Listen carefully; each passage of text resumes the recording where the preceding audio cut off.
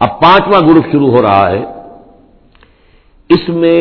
13 ہیں مکی صورتیں اور پھر 3 آئیں گی مدنی صورتیں۔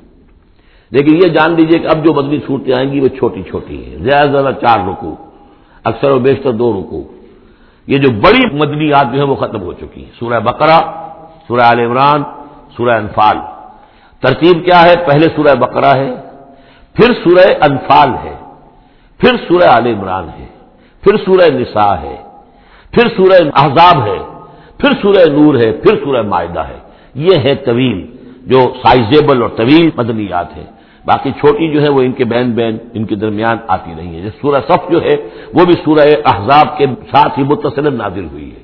سورہ محمد ہے وہ بھی سورہ بقرہ کے ساتھ متصل نازل ہوئی ہے، وہ بھی غزوہ بدر سے پہلے پہلے نازل ہوئی ہے۔ تو چھوٹی صورتوں کا معاملہ جو ہے وہ علیحدہ ہو جائے گا، لیکن یہ کہ عام بڑی صورتوں کی ترتیب یہ ہے: البقرہ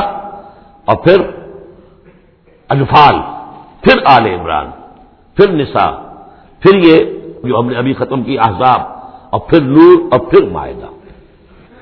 سورۃ السبا، بسم اللہ الرحمن الرحیم۔ اب نوٹ کر لیجئے یہ آخری مرتبہ 2 صورتیں قرآن میں آ رہی ہیں جو الحمدللہ سے شروع ہو رہی ہیں، تقریباً 7 8 پاروں کے فصل سے۔ سورہ فاتحہ الحمد سے شروع ہوئی، الحمدللہ رب العالمین الرحمن الرحیم۔ پھر سورہ انعام آئی تھی، وہ بھی الحمدللہ الذی خلق السماوات والارض وجعل الظلمات والنور۔ اس کے بعد پھر 15ویں پارے میں آئی سورہ کہف، الحمدللہ الذی انزل علی عبدہ الکتاب ولم یجعل لہ عوجا۔ اور اب پھر یہ 7 پاروں کے بعد 22ویں پارے میں سورہ سبا بھی ہے، اس سے آگے سورہ فاطر بھی ہے، یہ جوڑے کی شکل میں ہے، اور یہ دونوں الحمدللہ سے شروع ہو رہی ہیں۔ الحمدللہ الذی لہ ما فی السماوات و ما فی الارض، کل تعریف، کل حمد، کل شکر اللہ کے لیے ہے جس کی ملکیت ہے ہر وہ شے، وہ سب کچھ جو آسمانوں میں ہے اور وہ سب کچھ جو زمین میں ہے۔ وَلَهُ الْحَمْدُ فِي الْآخِرَةِ، اور آخرت میں بھی اسی کے لیے حمد ہوگی۔ وَهُوَ الْحَكِيمُ الْخَبِيرُ، اور یقیناً وہ سب کچھ جاننے والا ہے، باخبر ہے اور کمال حکمت والا۔ اور آخرت میں جو میدان حشر میں حضور نے فرمایا لواء الحمد بیدی، میرے ہاتھ میں حمد کا جھنڈا ہوگا، حضور کھڑے ہوں گے میدان حشر میں لواء الحمد، اب حمد کا جھنڈا لے کر۔ اور اس حمد کا خاص تعلق ہے اس آخری امت کے ساتھ۔ حضور کا نام بھی اسی سے ہے، محمد، احمد، حامد، یہ نام ہے حضور کے صلی اللہ علیہ وسلم۔ اور حمد جو ہے حمادون، یہ امت جو ہے حمادون ہے، یہ بہت حمد کرنے والے ہیں۔ اور قیامت کے دن میدان حشر کے اندر حمد کا جھنڈا حضور کے ہاتھ میں ہوگا، دست مبارک میں، اور حضور فرماتے اس روز جو میں اللہ کی حمد کروں گا وہ آج نہیں کر سکتا۔ یعلم ما یلج فی الارض وما یخرج منها، وہ جانتا ہے جو کچھ زمین میں گھستا ہے، داخل ہوتا ہے، اور جو کچھ کہ اس سے نکلتا ہے۔ وما ينزل من السماء وما يعرج فيها، اور جو کچھ کے اترتا ہے آسمان سے نازل ہوتا ہے اور جو کچھ کے چڑھتا ہے اس میں۔ وهو الرحیم الغفور، اور وہ غفور ہے اور رحیم ہے۔ وقال الذين كفروا لا تأتينا الساعة، اور یہ کہتے ہیں کافر کہ کبھی یہ قیامت نہیں آئے گی، یا ساعہ جو ہے کبھی نہیں آئے گی۔ ساعہ اور قیامت کا فرق میں بیان کر چکا ہوں، اور اس میں گویا کہ ابھی تک جو ماضی قریب پر خیال رہا ہے سائنسدانوں کا کہ کائنات ابدی ہے، ہمیشہ رہے گی، اس کے ختم ہونے کا سوال ہی نہیں۔ اب یہ ہے کہ سائنس جو ہے فزکس کے میدان میں یہ بات مسلم ہو چکی ہے کہ یہ ابدی نہیں ہے، بلکہ اس سے ختم ہونا، کتنا عرصہ میں ختم ہونا یہ ہم نہیں کہہ سکتے، لیکن یہ کہ مختلف اعتبارات سے یہ طے اب ہو چکا ہے کہ یہ ہمیشہ رہنے والی نہیں ہے، اس کو ایک دن ختم ہونا ہے۔ اور جس طرح کی یہ پھیلی ہے، جس طریقے سے پھل جھڑی ہوتی ہے ایک، اسی طریقے سے یہ پھیلی ہے اور اسی طریقے سے یہ واپس لوٹ جائے گی۔ بقل بلا وربی، کہہ دیجئے کیوں نہیں، یقیناً مجھے میرے رب کی قسم ہے، لتاتینکم، وہ تم پر آ کر رہے گی، دھمک کر رہے گی، دھمکے گی تم پر۔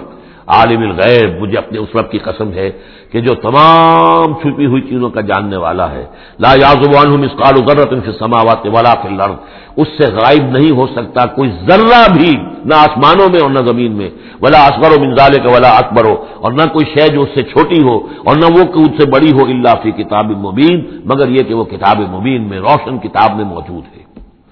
لیجزی الذین آمنوا، یہ قیامت جو آئے گی کیوں آئے گی؟ لیجزی الذین آمنوا وعملوا الصالحات، تاکہ بدلہ دے، جزا دے اللہ تعالیٰ اپنے اہل ایمان بندوں کو جنہوں نے نیک کام کیے۔ اگر نہیں آتی قیامت تو یہ تو بڑی ناانصافی ہو جائے گی۔ جنہوں نے اللہ کے لیے اپنی لذات کو چھوڑا، دنیاوی لذائذ کو چھوڑا، اپنے عیش کو چھوڑا، انہوں نے جان جوکھوں میں ڈالی، انہوں نے جہاد کیا، انہوں نے قتال کیا، انہوں نے اپنے کیریئرز برباد کیے، اپنے مستقبل خراب کر لیے دنیاوی اعتبار سے، ہم ان کو کوئی بدلہ نہ ملے، کہیں ان کا اعزاز و اکرام نہ ہو، کہیں ان کو جو ہے خلعتیں نہ ملے، تو یہ تو بڑا ظلم ہو جائے گا۔ لیجزی الذین آمنوا وعملوا الصالحات اولئک لهم مغفرۃ ورزق کریم، یقیناً ان کے لیے مغفرت بھی ہے اور بہت ہی باعزت روزی بھی ہے۔ والذین سعوا فی آیاتنا معاجزین، اور وہ لوگ کہ جو ہماری آیات کو جھٹلانے میں کوشاں ہیں، ہرانے میں، شکست دینے کے اندر، اولئک لهم عذاب من رجز علیم، ان کے لیے تو پھر عذاب ہوگا بہت دردناک۔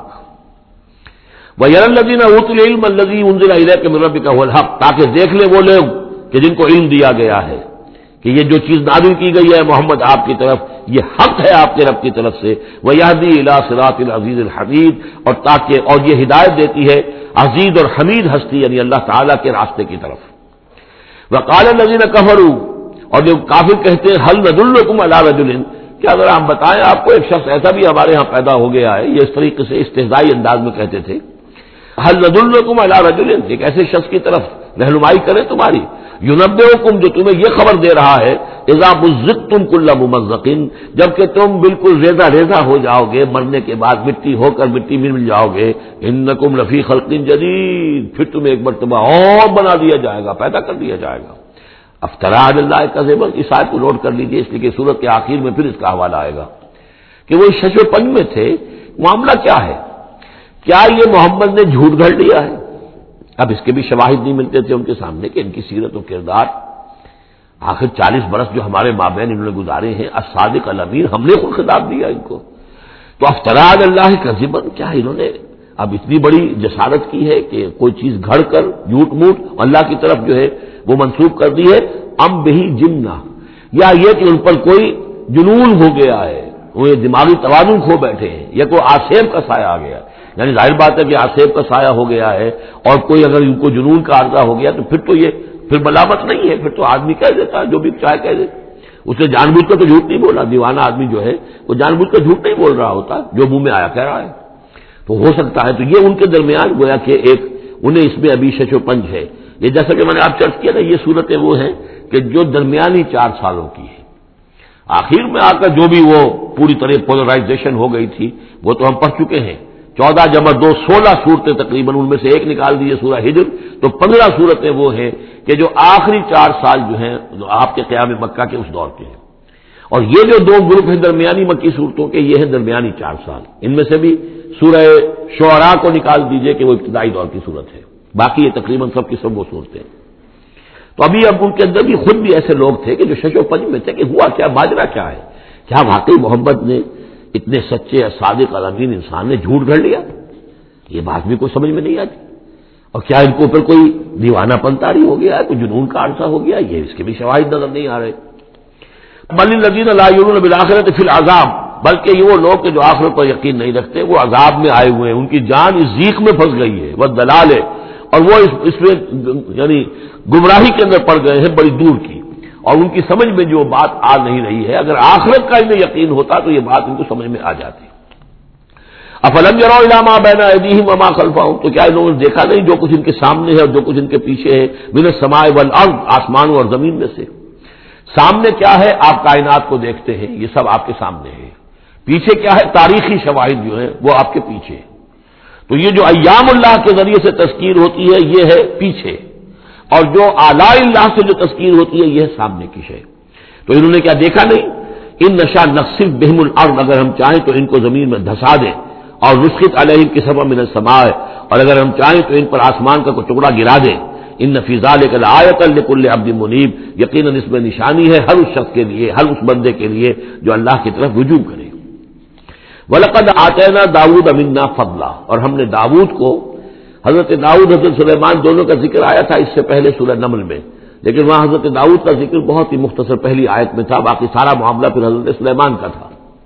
لیکن یہاں اب ذرا حضرت داؤد علیہ السلام کی شخصیت کو زیادہ اور ان کا ایک واقعہ بیان کیا جا رہا ہے۔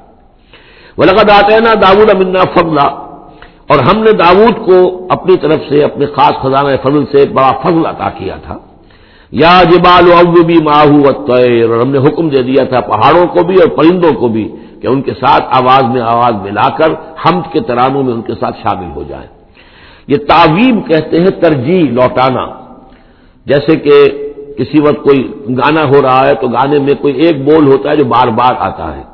اور یہ کہ اس کو پھر بہت سے لوگ مل کر گاتے ہیں، کوئی ایک گانے والا ہے یا گانے والی ہے، عام گانا مین تو اس کا ہے، لیکن کوئی درمیان میں ایسی چیز آتی ہے کہ جس کو وہ سب کے سب مل کر آواز میں پھر اس کو دہراتے ہیں، یہ ہے تعویب۔ تو اللہ تعالیٰ نے حکم دے دیا تھا یا جبال ہو، اے پہاڑ، اور اوبی معاہو، اس کے ساتھ تم اپنی آواز ملاؤ اور اس کے ساتھ اس ترانہ حمد میں شریک ہو جاؤ، والطیر، اور اے پرندو تم بھی، وَعَلَنَّا لَهُ الْحَدِيدَ، اور ہم نے اس کے لیے نرم کر دیا لوہے کو، ان اعمل سابغات، کہ اے داؤد ہم نے تمہیں یہ کام سکھا دیا ہے، لوہا تمہارے لیے آسان کر دیا، نرم کر دیا ہے، اب اس سے بناؤ زرہیں کشادہ، وقدر فی السرد، اور جو زرہ بنانے میں اب جوڑ بنانے پڑتے ہیں تو اس کے لیے یہ ہے کہ اس میں جوڑ کڑیاں ملاؤ بڑی حساب کے ساتھ، وقدر فی السرد وَعَمَلُوا صَالِحًا، اور نیک عمل کیا کرو، انی بما تعملون بصیر، یقیناً ہم جو کچھ تم کر رہے ہو اسے دیکھ رہے ہیں، وَلِسُلَيْمَانَ الرِّيحُ غُدُوُّهَا شَهْرٌ وَرَوَاحُهَا شَهْرٌ، اور ہم نے وَلِسُلَيْمَانَ الرِّيحَ، اور ہم نے حکم دے دیا تھا ہوا کو اور مسخر کر دیا تھا سلیمان کے لیے کہ صبح کو وہ چلتی تھی تو 1 مہینے کی مسافت تک حضرت سلیمان کو لے جاتی تھی، یعنی عام حالات میں جو ان کا اس زمانے کے جو بھی ٹرانسپورٹ کے اور جو بھی مینز آف کمیونیکیشن تھے تو 1 مہینے میں جو مسافت طے ہو سکتی تھی وہ تیز ہوا جو حضرت سلیمان کے حکم سے چلتی تھی تو صرف ایک صبح میں وہ اتنی دور تک سفر کرا دیتی تھی، وَرَوَاحُهَا شَهْرٌ، اور اسی طریقے سے شام کی منزل بھی 1 مہینے کی مسافت، وَأَصَلْنَا لَهُ عَيْنَ الْقِطْرِ، اور ہم نے اس کے لیے جاری کر دیا تھا ایک چشمہ پگھلے ہوئے تانبے کا، وَمِنَ الْجِنِّ، اور جنات میں سے ہم نے ان کے تابع کر دیے تھے، مسخر کر دیے تھے، مَن يَعْمَلُ بَيْنَ يَدَيْهِ، جو ان کے سامنے مشقت کرتے تھے، مزدوری کرتے تھے، ان سے کام لیتے تھے حضرت سلیمان بِإِذْنِ رَبِّهِ، اپنے رب کے اذن سے، وَمَن يَزِغْ مِنْهُمْ عَنْ أَمْرِنَا، اور جو کوئی بھی ان میں سے ہمارے حکم سے کوئی سرتابی کرتا تھا، ٹیڑھا ہوتا تھا، نُذِقْهُ مِنْ عَذَابِ السَّعِيرِ، ہم اس کو عذاب دکھاتے تھے بہت جلا دینے والا عذاب، یعملون لہ، اور یہ شیاطین یہ جن جو کیا کرتے تھے ان کے لیے، یعملون لہ ما یشاء، ہر عمل کرتے تھے اور کوئی چیزیں بناتے تھے جو وہ چاہتے تھے، من محاریب، بڑی بڑی عمارتیں بناتے تھے، بتماثیل، بڑے بڑے مجسمے بناتے تھے۔ اب یہ تماثیل کا بنانا جو ہے شریعت محمدی میں حرام ہو چکا ہے، لیکن یہ کہ معلوم ہوتا ہے کہ اس وقت تک اس کے اندر حرمت نہیں تھی۔ بجفان، جفان کا جواب، اتنے بڑے بڑے کڑھائے ہوتے تھے لگن کہ جیسے کہ وہ تالاب ہیں، اور قدور الراسیات، اور اتنی بڑی دیگیں ہوتی تھی جو ہل نہیں سکتی کہیں، بس وہ مستقل طور پر چولہوں کے اوپر رکھ دی گئی تھی۔ اس قسم کی دیگ سنا ہے کہ اجمیر شریف میں ہے، وہاں جو شیخ معین الدین اجمیری رحمۃ اللہ علیہ کا جو مزار ہے تو وہاں وہ دیگیں ہیں بہت بڑی بڑی، جن کے اندر جو ہے وہ تو پھر انسان اس کے اندر داخل ہو کر پھر وہاں سے بھر بھر کے وہ لوگوں کو دیتے ہیں، اس لیے کہ وہاں جو ہجوم ہوتا ہے تو اس کے لیے اتنا بندوبست وہاں کیا گیا ہے۔ تو ایک نشانی اگر کسی کو دیکھنی ہو تو وہاں جا کر دیکھ لے، لیکن حضرت سلیمان کے لیے یہ جنات کے ذریعے سے اللہ تعالیٰ نے یہ سارا کام فراہم کر دیا تھا۔ اعملوا آل داؤد شکرا، اے داؤد کے گھر والوں، کیونکہ حضرت داؤد کے بیٹے حضرت سلیمان، تو ان سے کہا جا رہا ہے عمل کرو اور احسان مان کر ہماری نعمتوں کا حق ادا کرتے ہوئے، وقلیل من عبادی شکور، اور واقعہ یہ ہے کہ میرے بندوں میں سے شکر کرنے والے کم ہی ہیں۔ فلما قضینا علیہ الموت، جب ہم نے ان پر موت طاری کر دی، ما دلہم علی موتہ، تو ان جنات کو اس کی موت کی خبر نہ ہو سکی، نہیں مطلع کیا اس کی موت پر جنات کو، الا دابۃ الارض، مگر یہ جو گھن ہے دیمک، اس نے زمین کا کیڑا، تاکل من ساعتہ، کہ وہ کھا گیا اس کو، وہ جو عصا تھا جس کو ٹیک لگا کر حضرت داؤد کھڑے تھے، جان قبض ہو چکی ہے، انتقال کر گئے لیکن وہ کھڑے رہے وہاں پر، اور جب وہ عصا جو ہے وہ دیمک چٹ کر گئی اور وہ عصا گرا، ٹوٹا، اور پھر حضرت سلیمان کا جسد جو ہے وہ گرا تو انہیں معلوم ہوا۔ فلما خرّا، تو جب وہ گر پڑے،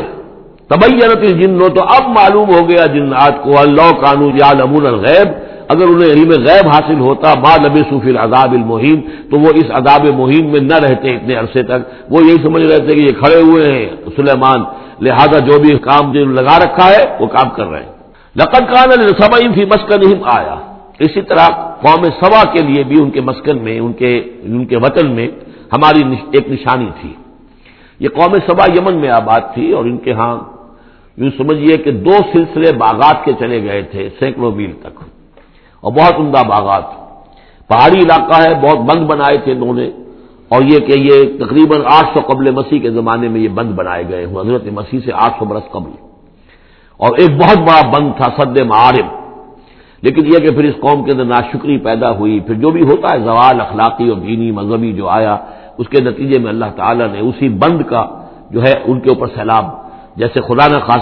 خواستہ آج بھی کوئی بڑا ڈیم جو ہے اگر ٹوٹ جائے تو کیا ہوگا، کیا قیامت آئے گی،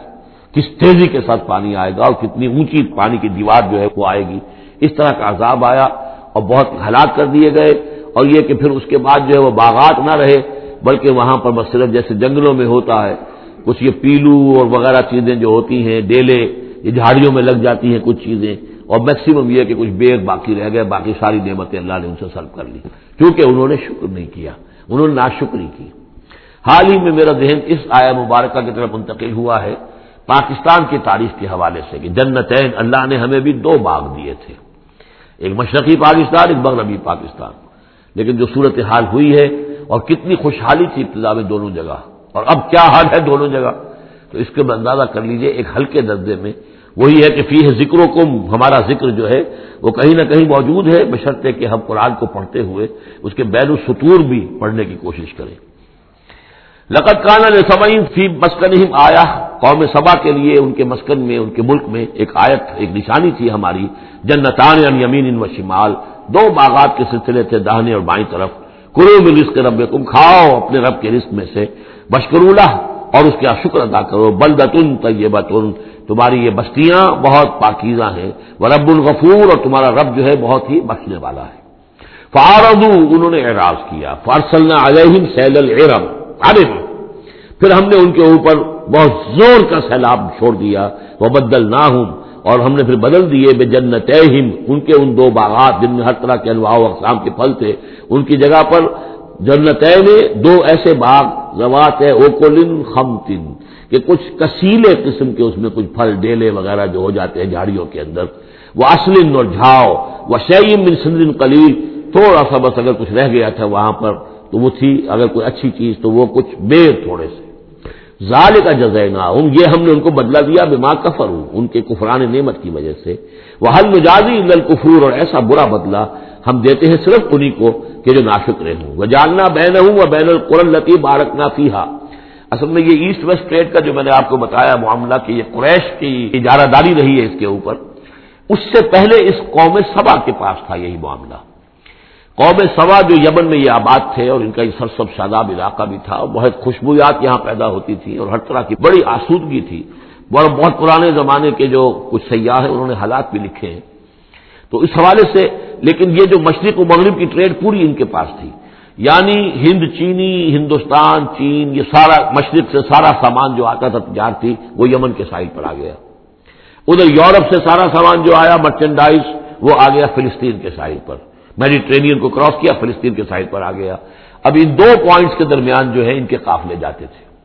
اور اللہ تعالیٰ نے ایسا کیا تھا کہ ایک طرف تو کئی 100 میل تک تو ان کے باغات ہی چلے گئے تھے، پھر یہ کہ آگے بھی یہ ہے کہ تھوڑے تھوڑے وقفے کے بعد ایسی بستیاں آباد کر دی تھی اللہ نے اس راستے پر کہ جو راستے ہی پر تھیں، تو گویا کہ راستہ پرامن بھی ہو گیا، پرسکون بھی ہو گیا، ضرورت کی چیزیں بھی ملنے لگی۔ لیکن یہ کہ جب ان کے اندر گراوٹ آئی تو انہوں نے اس کی ناشکری کی، اللہ یہ کیا فائدہ، یہ سب ہے، اس میں تو کوئی خاص ہمارے لیے ایڈونچر تو ہے ہی نہیں، کوئی دور کا سفر ہو اس میں خطرے بھی ہوں، اس میں کوئی اندیشے بھی ہوں، تب لطف آئے سفر کرنے کا، تو اللہ تعالیٰ نے پھر یہ جو ان کی ساری سہولتیں جو دے رکھی تھی ان سے سلب کر لی۔ وجعلنا بینہم وبین القری التی بارکنا فیہا، اور ہم نے ان کے مابین اور ان بستیوں کے مابین جن میں ہم نے برکت دی ہے، اب یہ وہ فلسطین کا علاقہ ہے، الذی بارکنا حولہ، قرآن ظاہرتاً، ہم نے بہت سی بستیاں ایسی بنا دی تھی اس پورے علاقے کے اندر کہ جو ان کے شاہراہ جو تھی تجارتی اس کے عین کناروں پر تھی، ظاہر تھی ان پر، وقدرنا فیہا السیر، اور ہم نے اس میں اندازہ مقرر کر دیا تھا چلنے کا، سفر کرنے کا، گویا کہ ہر 30 میل بعد یا 50 میل کے بعد کوئی نہ کوئی ایسی آبادی ہے تاکہ انہیں وہاں پر سہولت ملے۔ سیروا فیہا لیالی وایاما آمنین، اور ہم نے کہہ دیا تھا کہ اب کرو سیر اس میں، کیا کرو سفر اس میں آرام سے امن کے ساتھ، راتوں کو بھی اور دن کو بھی۔ فقالوا ربنا باعد بین اسفارنا، پروردگار ذرا ہمارے سفروں کے اندر جو ہے وہ ذرا لمبائی پیدا کر دے، دوری پیدا کر دے، وظلموا انفسہم، اور انہوں نے اپنے آپ پر ظلم کیا، فجعلناہم احادیث، تو اب ہم نے انہیں صرف کہانیاں بنا دیا، اب ان کی کہانیاں رہ گئی ہیں، ان کی تاریخ کے اندر داستانیں رہ گئی ہیں، اب ان کا کوئی نام و نشان نہیں رہا۔ وَمَزَّقْنَاهُمْ كُلَّ مُمَزَّقٍ، اور ہم نے ان کو ریزہ ریزہ کر دیا، ختم کر دیا، منتشر کر دیا۔ اس لیے کہ جب یہ بند ٹوٹا ہے اور سیلاب آیا ہے، یہ آیا ہے کوئی 450 عیسوی میں، یعنی حضور کی ولادت سے لگ بھگ سمجھیے 125 برس پہلے، اور حضور پر جب وحی شروع ہوئی تو تقریباً اسے 150 یا 160 برس پہلے،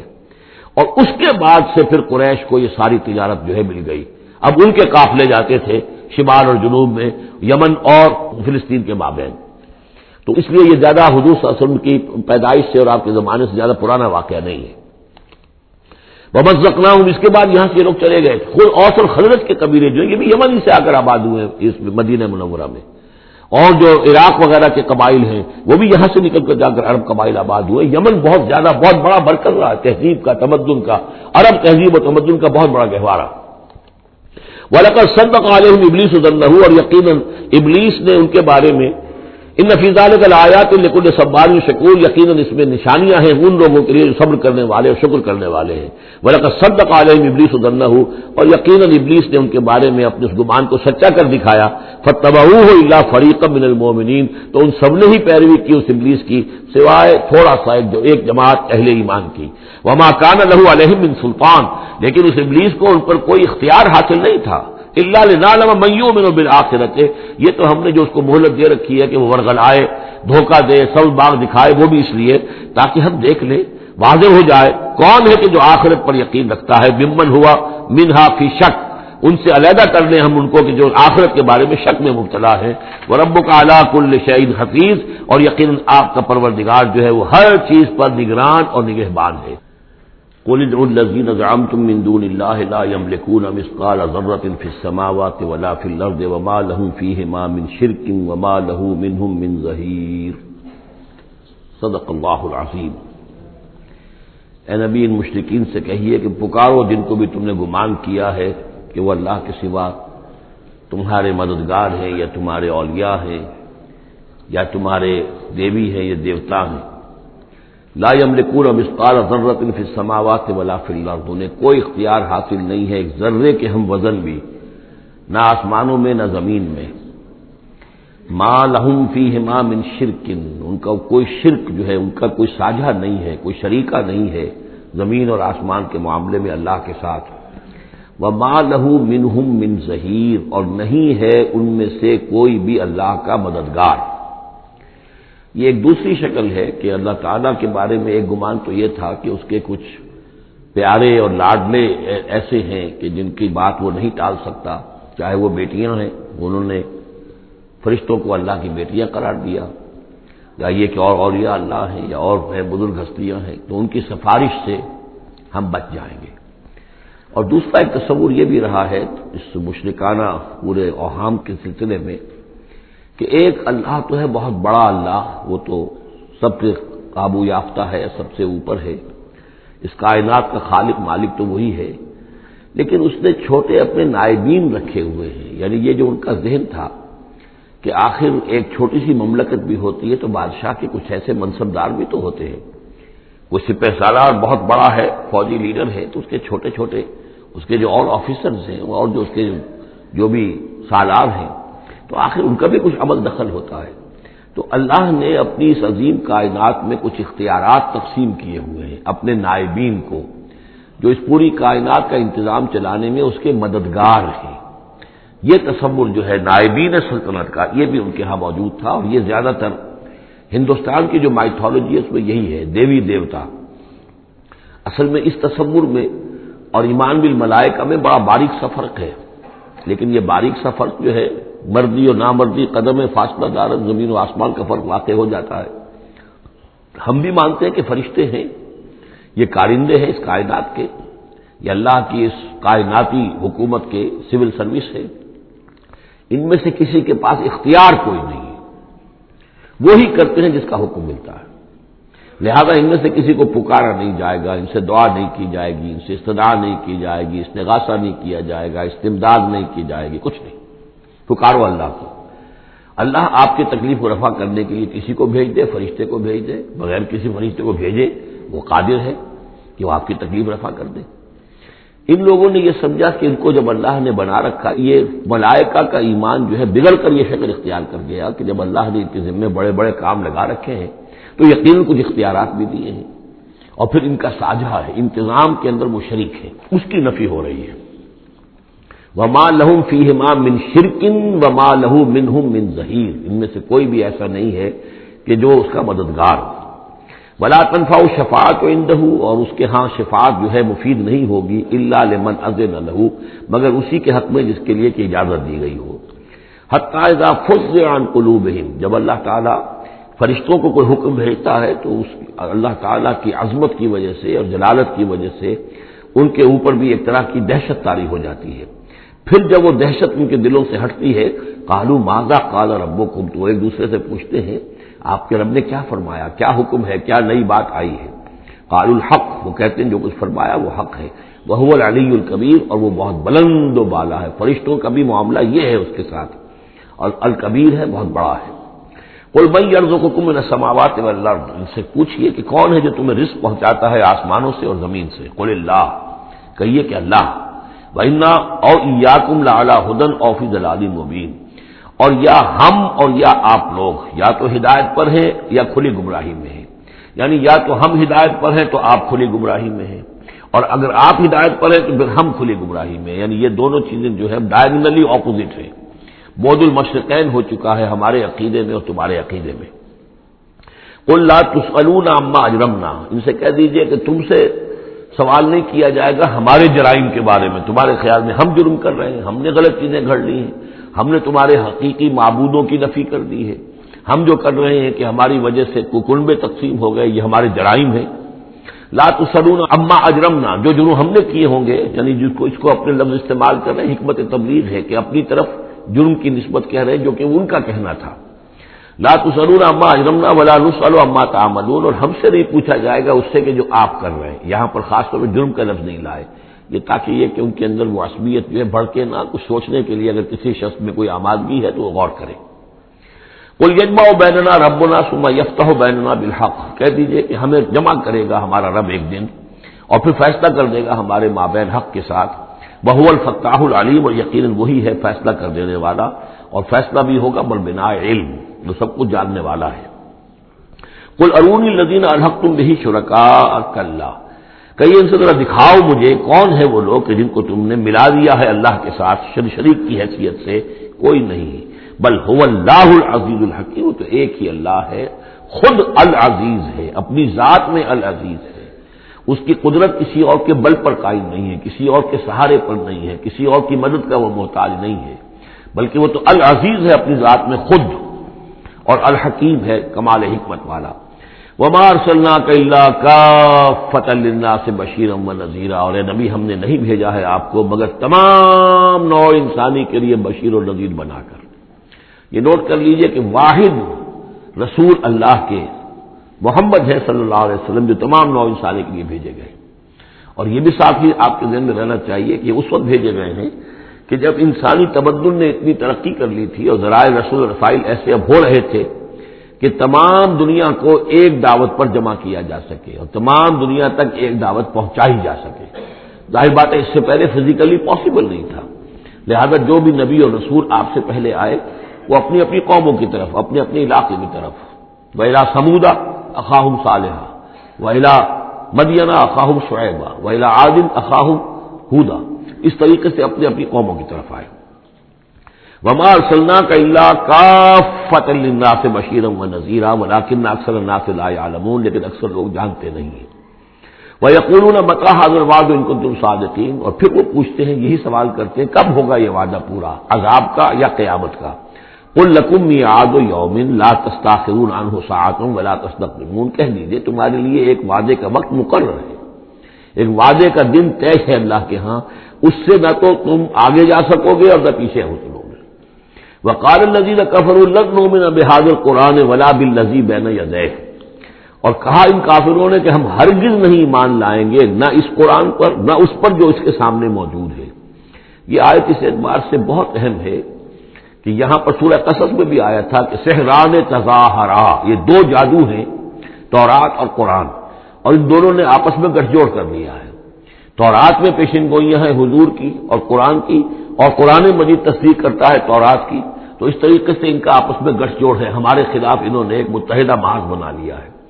وہی بات یہاں کہی جا رہی ہے، اور یہ آیت اس اعتبار سے بہت اہم ہے کہ اس میں لفظ تورات کے اوپر بھی لفظ قرآن کا اطلاق ہوتا ہے۔ انہوں نے کہا وَقَالُوا قَالَ الَّذِينَ كَفَرُوا لَن نُؤْمِنَ بِهَٰذَا الْقُرْآنِ، ہم ہرگز نہیں مانیں گے، نہ ایمان لائیں گے اس قرآن پر، وَلَا بِالَّذِي، یا نہ اس قرآن پر جو بین یدیہ ہے کہ جو اس سے پہلے موجود تھا۔ یہاں میں یہ عرض کر دیتا ہوں، اگرچہ وقت کا مجھے خیال ہے کہ یہ مولانا امیر حسن اصلاحی صاحب ان کا انتقال ہو گیا ہے، اللہ ان کی مغفرت فرمائے، ان سے بہت بڑی خطا ہوئی ہے رجم کے معاملے میں، اور انہوں نے اپنی تفسیر میں یہ رائے ظاہر کی کہ شادی شدہ ہو یا غیر شادی شدہ ہو، زانی یا زانیہ، سزا وہی ہے 100 کوڑے۔ رجم کا معاملہ قرآن مجید میں نہیں ہے، اس میں تو کوئی شک نہیں کہ رجم کے بارے میں قرآن مجید میں صریح آیت نہیں ہے، لیکن یہ کہ یہ حضور نے رجم کیا اور اس کے بعد خلفائے راشدین نے کیا، اور پوری امت کے نزدیک سوائے خوارج کے، شیعہ سنی اور جو بھی سنیوں کے جتنے مکاتب فکر ہیں، اہل تشیع کے جتنے مکاتب فکر ہیں، سب کے سب اس پر متفق ہیں کہ شادی شدہ زانی دانیہ کی سزا رجم ہے۔ بہرحال ان سے خطا ہوئی ہے، لیکن میں نے انہیں خط لکھا تھا، میں جلدی اسے شائع بھی کر دوں گا۔ اصل میں ایک جو حدیث آتی ہے حضرت عمر رضی اللہ تعالیٰ عنہ سے، اور حدیث بخاری کی ہے، کہ انہوں نے یہ کہا کہ یہ آیت قرآن میں موجود تھی، ہم اسے پڑھا کرتے تھے، گویا کہ یہ رجم کی آیت قرآن میں تھی، ہم اسے پڑھا کرتے تھے، بعد میں وہ منسوخ ہو گئی، تو منسوخ التلاوت ہوئی ہے، منسوخ الحکم نہیں ہوئی ہے۔ اس حدیث پر انہوں نے بہت زیادہ حملہ کیا ہے، بہت زیادہ، کہ ظاہر بات ہے قرآن مجید میں کوئی آیت تھی اور منسوخ ہو گئی، اور یہ بات جو ہے وہ ظاہر بات ایسی ہے کہ جو بظاہر اس قبول کرتے ہوئے انسان کو کافی کچھ سوچنا پڑتا ہے، تردد ہوتا ہے۔ تو میں نے انہیں خط لکھا تھا کہ اصل میں اس حدیث میں اگر ہم قرآن کا لفظ جو حضرت عمر فاروق رضی اللہ تعالیٰ عنہ نے استعمال کیا ہے، اس میں تورات مراد لیں، تورات میں یہ آیت تھی، اور ظاہر بات ہے کہ تورات کی بھی قرآن مجید نے جس چیز کی نفی نہیں کی ہے، یہ بار بار میں آپ کو بتاتا آ رہا ہوں کہ وہ چیز کہ جو حضرت موسیٰ علیہ السلام کی شریعت میں کہ جو بھی احکام تھے ان میں سے جس حکم کی نفی نہیں ہوئی ہے وہ حکم قائم ہے۔ قتل مرتد کا معاملہ بھی اسی قبیل سے ہے، اور رجم جو ہے زانی زانیہ اگر شادی شدہ ہو تو اس کو رجم کرنے کی سزا جو اس کا معاملہ بھی اسی سے متعلق ہے۔ اور اس کے لیے دلیل یہ ہے کہ اس حدیث میں جو لفظ قرآن آیا ہے تو وہاں قرآن سے مراد اس قرآن کے بجائے وہ قرآن جو پہلے سے تھا۔ اور آپ کے علم میں ہوگا ایک واقعہ یہ بھی بیان کیا جاتا ہے، یہ حدیث ہے کہ ایک مرتبہ حضور کے سامنے حضرت عمر رضی اللہ تعالیٰ عنہ تورات لے کر آئے اور پڑھ رہے تھے، تو حضور کو غصہ بھی آیا، اور آپ نے فرمایا کہ اگر موسیٰ بھی اس وقت موجود ہوتے تو انہیں میری پیروی کرنی ہوتی۔ تو یہ بات بالکل صحیح ہے، جس چیز کا حکم قرآن میں آ گیا ہے اس کو تورات منسوخ نہیں کر سکتی، اور اس میں تورات کا کوئی اور حکم ہے تو اس کو ریفر کرنے کا یا اس کو کوٹ کرنے کا کوئی فائدہ نہیں ہے۔ لیکن یہ کہ قرآن مجید میں تورات کو بھی قرآن قرار دیا جا رہا ہے، اس اعتبار سے اگر حضرت عمر نے تورات کی آیت کے بارے میں اس حدیث میں اگر ہم یہ مان لیں کہ لفظ قرآن استعمال کیا ہے تو وہ سارا اشکال ختم ہو جائے گا۔ اس اعتبار سے یہ آیت بہت اہم ہے۔ وقال الذین کفروا، کہا ان کافروں نے لن نؤمن بہذا القرآن، نہیں مانیں گے ہرگز ہم نہ اس قرآن کو، ولا بالذی بین یدیہ، نہ اس کو جو اس سے پہلے موجود ہے۔ وَلَوْ تَرَىٰ إِذِ الظَّالِمُونَ مَوْقُوفُونَ عِندَ رَبِّهِمْ، اور کاش کہ تم دیکھتے جب یہ ظالم کھڑے کیے جائیں گے اپنے رب کے سامنے، يَرْجِعُ بَعْضُهُمْ إِلَىٰ بَعْضٍ الْقَوْلَ، اب یہ ایک دوسرے کے اوپر الزام ڈالیں گے، وہ ان کے اوپر ڈالے گا، وہ ان پر ڈالے گا۔ يَقُولُ الَّذِينَ اسْتُضْعِفُوا لِلَّذِينَ اسْتَكْبَرُوا، تو جو لوگ پسماندہ تھے، دبے ہوئے تھے، کمزور تھے، وہ اپنے مستکبرین سے کہیں گے، اپنے چودھریوں سے، سرداروں سے، لولا انتم لکنا مومنین، اگر آپ لوگ نہ ہوتے تو ہم ایمان لے آئے ہوتے۔ وہ عوام الناس، جیسے کہ میں بارہا عرض کرتا رہا ہوں کہ یہ لوگ جو ہیں اپنے عوام کو حضور سے برگشتہ کرنے کے لیے کس کس طرح کی باتیں کرتے تھے۔ لولا انتم لکنا مومنین، یہ آج ہمیں روز بد دیکھنا نہ پڑتا، اگر آپ لوگ نہ ہوتے تو ہم ایمان لے آتے۔ قال الذین استکبروا للذین استضعفوا، جواباً کہیں گے وہ مستکبرین ان کمزوروں سے، نحن صددناکم عن الہدی، کیا ہم نے روکا تھا تمہیں ہدایت سے، بعد اذ جاءکم، جبکہ وہ تمہارے پاس آ گئی تھی، بل کنتم مجرمین، تم خود ہی مجرم تھے، تمہارے اندر ہی خباثت موجود تھی۔ وقال الذین استضعفوا للذین استکبروا، اور پھر جواب دیں گے وہ لوگ کہ جو دبے ہوئے تھے، جو پیچھے چلنے والے تھے، پسماندہ تھے، ان لوگوں سے جو مستکبرین تھے، بل مکر اللیل والنہار، بل تمہاری تو دن رات کی جو تھی یہی سازش تھی، یہی پروپیگنڈا تم کرتے تھے، اسی طرح کی کوششیں کرتے تھے، استامروننا، تم تو ہمیں حکم دیتے تھے نکفر باللہ ونجعل لہ اندادا کہ ہم اللہ کا کفر کریں اور ہم اس کے مد مقابل قرار دے دیں. وہ اسر الندامت لما رأوا العذاب، اور پھر وہ اپنی ندامت کو چھپانے کی کوشش کریں گے جبکہ وہ عذاب کو دیکھ لیں گے. وجعلنا الاغلال فی اعناقہم، اور ہم نے ان کی گردنوں کے اندر طوق ڈال دیے ہیں الذین کفروا، ان منکروں کے. هل یجزون الا ما كانوا یعملون، اور انہیں بدلہ ملے گا اور بدلے میں وہی پائیں گے جو عمل کے انہوں نے کیے تھے. وما ارسلنا فی قریۃ من نذیر الا قال مترفوها، اور نہیں بھیجا ہم نے کسی بھی بستی اور کسی شہر میں کوئی ڈرانے والا، خبردار کرنے والا، مگر یہ کہ وہاں کے جو آسودہ حال لوگ تھے، جو دولت مند لوگ تھے، انہوں نے کہا انا بما ارسلتم به کافرون، جو چیز آپ دے کر بھیجے گئے ہیں ہم اس کا انکار کرتے ہیں. وقالوا نحن اکثر اموالا واولادا، ان کا کہ ہمارے ہاں ہمارے پاس کثرت کے ساتھ مال ہے، اولاد ہے. وما نحن بمعذبین، اگر اللہ نے ہمیں مال دیا ہے، اولاد دی ہے، تو ظاہر بات ہے کہ اللہ ہمیں پسند کرتا ہے، اللہ کے ہم منظور نظر ہیں تبھی تو ہے، لہذا اب ہم پر کوئی عذاب نہیں آئے گا. قل ان ربی یبسط الرزق لمن یشاء ویقدر، کہہ دیجئے کہ میرا پروردگار اس دنیا کے رزق کو تو جس کے لیے چاہتا ہے پھیلا دیتا ہے. یہ ضروری نہیں ہے کہ جس کو دولت دی ہوئی ہو وہ اللہ کا پیارا ہی ہو، اللہ کا منظور نظر ہو. یہ دنیا کی تو اس شے کے بارے میں جیسا کہ حدیث میں آتا ہے کہ اگر کل دنیا میں جو کچھ ہے، دنیا و ما فیہا کی اگر وقت ایک مچھر کے پر کے برابر بھی ہوتی ہے اللہ کی نگاہ میں، تو وہ یہاں کسی کافر کو ایک گھونٹ پانی میں نہ دیتا. تو اللہ کی نگاہ میں تو اس کی کوئی حیثیت نہیں ہے. اس لیے وہ تو میرا رب جس کے لیے چاہتا ہے بساط جو ہے بچھا دیتا ہے اور اس کو وسیع کر دیتا ہے، وہ یقدر جس کے لیے چاہتا ہے کم کر دیتا ہے. ولکن اکثر الناس لا یعلمون، لیکن اکثر لوگ علم نہیں رکھتے کہ اس چیز کا کوئی تعلق اس سے نہیں ہے کہ کون اللہ کا منظور نظر ہے، کون اللہ کا مقرب بارگاہ ہے. وما اموالکم ولا اولادکم بالتی تقربکم عندنا زلفیٰ، اور یہ دیکھو تمہارے اموال اور اولاد وہ چیزیں نہیں ہیں جن کے ذریعے سے کہ تم ہمارا قرب حاصل کر سکو. الا من آمن، ہمارا قرب حاصل کرنے والے تو وہ لوگ ہیں جو ایمان لائیں اور نیک عمل کریں. وعمل صالحا فاولئک لهم جزاء الضعف، ان کو ملے گا دگنا بدلہ، دگنی جزا. بما عملوا وهم فی الغرفات آمنون، ان کے اعمال کا دگنا انہیں جزا ملے گی اور وہ اونچے جھروکوں کے اندر جو ہیں اور بالا خانوں کے اندر امن سے رہیں گے. والذین یسعون فی آیاتنا معاجزین، اور وہ لوگ جو بھاگ دوڑ کر رہے ہیں، جد و جہد کر رہے ہیں، کوشش کر رہے ہیں ہماری آیات کو شکست دینے کی، آیات کو ناکام بنانے کی. یہ آیات تو آ رہی ہے کہ ایمان ان کے ذریعے سے پھیلے اور لوگ جو ہیں وہ اندھیروں سے نکل کر روشنی میں آئیں، لیکن جو لوگ اس عمل کے راستے میں رکاوٹیں ڈالنے کے لیے بھاگ دوڑ کر رہے ہیں، اولئک فی العذاب محضرون، یہ وہ لوگ ہیں جو عذاب میں پکڑے جائیں گے اور عذاب میں لا کر حاضر کر دیے جائیں گے. قل ان ربی یبسط الرزق لمن یشاء من عبادہ، پھر کہیے یہی بات کہ میرا رب جو ہے اپنے بندوں میں سے جس کے لیے چاہتا ہے رزق کشادہ کر دیتا ہے، ویقدر له، اور جس کے لیے چاہتا ہے تنگ کر دیتا ہے یا ناپ تول کر دینے لگتا ہے. وما انفقتم من شیء فهو یخلفه، اور جو بھی کچھ تم خرچ کرتے ہو اللہ کی خوشنودی کے لیے، اللہ کی رضا کے لیے، وہ تمہیں لوٹا دیتا ہے. یعنی ایک تو اس کا اجر ہے، وہ تو آخرت میں ملے گا، 10 گنا ملے گا، 100 گنا ملے گا، 700 گنا ملے گا. ایک دنیا میں بھی اللہ تعالیٰ اس کا بدل تمہیں دے دیتا ہے. یعنی اس معاملے میں تنگ دل نہ ہو، جو کچھ تم دو گے اللہ کی راہ میں کیا پتہ ہے کہ اس سے کیسی کیسی برکتیں تمہارے مال میں پیدا ہو جائیں. اللہ تعالیٰ کے معاملات جو ہیں وہ یہ ہے کہ اس دنیا میں بھی وہ نقد بھی تمہیں اس کا جو ہے بدل دے دے گا. وہو خیر الرازقین، اور یقیناً وہ بہترین رزق دینے والا ہے. ویوم یحشرہم جمیعا، اور جس دن کہ وہ جمع کرے گا ان سب کو، ثم یقول للملائکۃ، اور پھر کہے گا فرشتوں سے، اہؤلاء ایاکم کانوا یعبدون، کیا یہ لوگ آپ لوگوں کو پوجتے رہے ہیں؟ آپ کو میری بیٹیاں قرار دیا تھا اور آپ کو پوجتے تھے. قالوا سبحانک انت ولینا من دونہم، وہ کہیں گے اللہ تیری ذات پاک ہے اور تو ہمارا ولی ہے، ان سے ہمارا کوئی سروکار نہیں، ان سے ہمارا کوئی تعلق نہیں، ہمارا تعلق تیری ذات سے ہے، تو ہمارا ولی ہے، ہمارا آقا ہے، ہمارا مالک ہے، ہمارا پشت پناہ ہے. بل کانوا یعبدون الجن، اصل میں تو یہ جنوں کی عبادت کرتے تھے. یہ اپنے خیال میں فرشتوں کی کر رہے تھے، حقیقت میں جنات کے ساتھ ان کا رابطہ تھا اور انہیں وہ مغالطہ تھا کہ وہ فرشتوں کے نام انہوں نے لے لیے. بل کانوا یعبدون الجن اکثرهم بهم مؤمنون، ان کی اکثریت جو ہے وہ جنات پر ایمان رکھتی تھی. فَالْيَوْمَ لَا يَمْلِكُ بَعْضُكُمْ لِبَعْضٍ نَفْعًا وَلَا ضَرًّا، تو آج کے دن تم میں سے کوئی کسی دوسرے کے لیے نہ کسی نفع کا اختیار رکھتا ہے اور نہ کسی ضرر کا.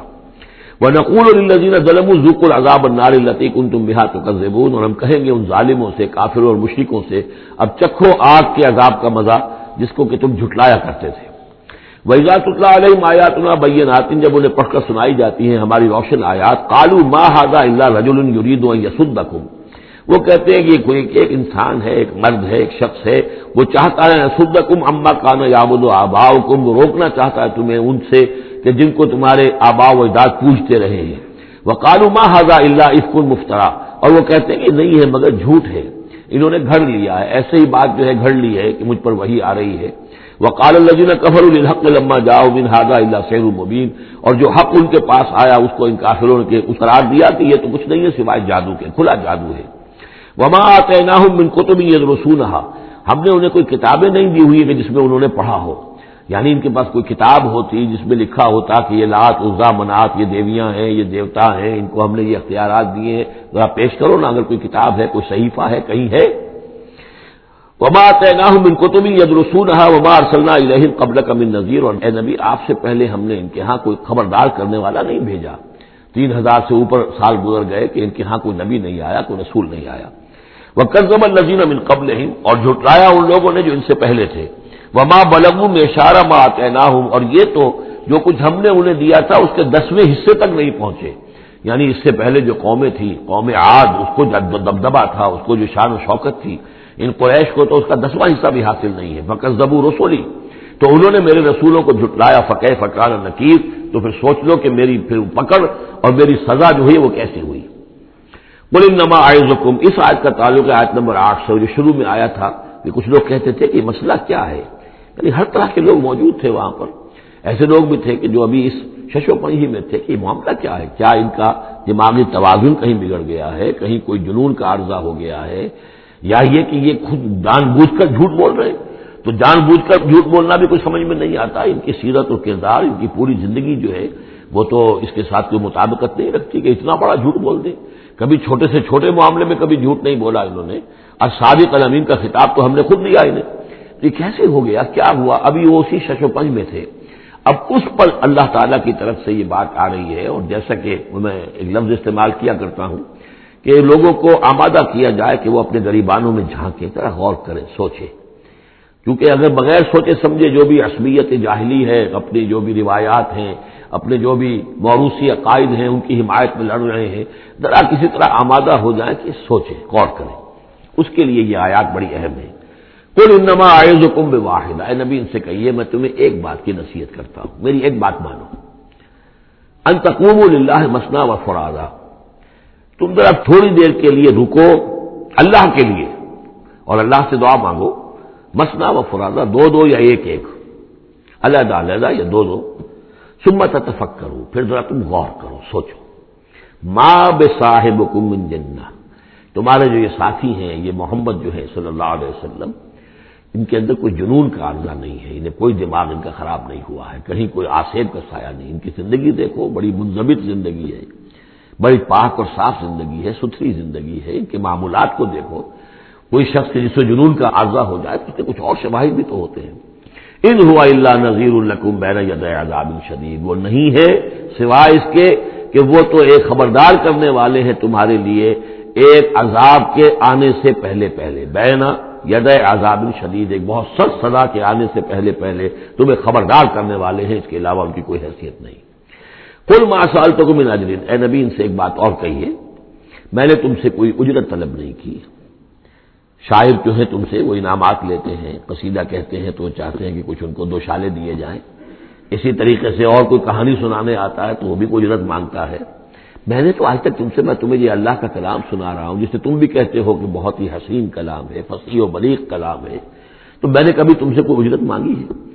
قل ما سألتکم من اجر فهو لکم، تو جو بھی اجرت میں نے تم سے کوئی مانگی وہ تمہیں کو مبارک ہو، تم وہ رکھو، یعنی یہ نفی کی انتہا ہے، اگر میں نے کوئی اجرت مانگی ہو تو وہ تم رکھو اپنے پاس، میں نے اس کہنے کا مطلب یہ کہ میں نے تم سے کبھی بھی کوئی اجرت نہیں مانگی۔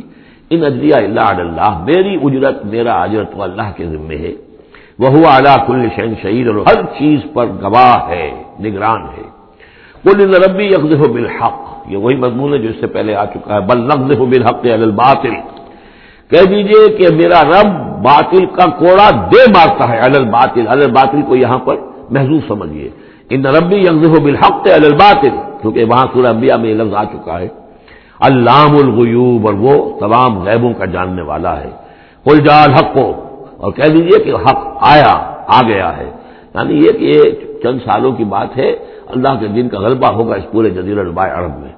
وما یبدی الباطل، اور جھوٹ جو ہے، باطل جو معبود ہے وہ تو نہ کسی چیز کو پہلے پیدا کرتے ہیں، وما یعید، اور نہ ہی اعادہ کر سکتے ہیں۔ قل ان ضللت، ان سے کہیے کہ اگر میں بہک گیا ہوں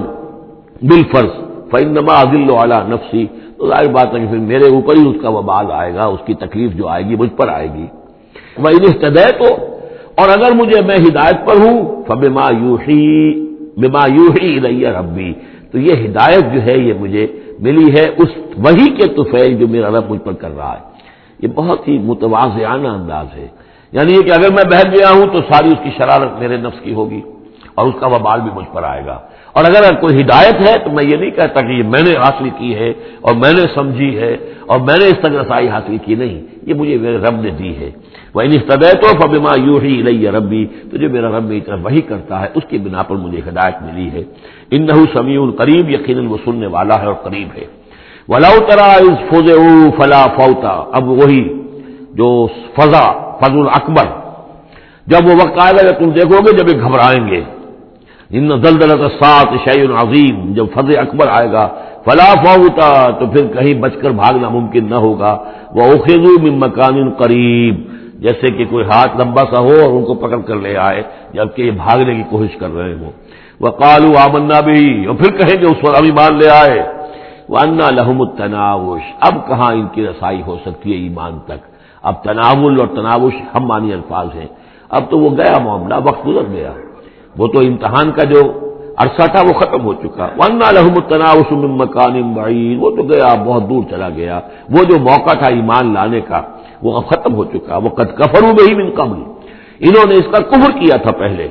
وَيَقْذِفُونَ بِالْغَيْبِ مِن مَّكَانٍ بَعِيدٍ، اور وہ خام خواہ کے تیر تکے چلا رہے تھے دور کی جگہ سے، یعنی اندھیرے میں ٹامک ٹوئیاں مار رہے تھے، انہیں کیا ہو گیا ہے، یہ جھوٹ بول لیا ہے، انہوں نے گھڑ لیا ہے، یا ان کو کہ جن آ گیا ہے، یا وہ شاعر ہے، یا کوئی اپنا غلام رکھا ہوا ہے اس سے ڈکٹیشن لے رہے ہیں، یہ سب تیر تکے یہ چلاتے رہے اور قرآن کا اور محمد کا انکار کرتے رہے، تو اب ایمان لانے کا کوئی فائدہ نہیں۔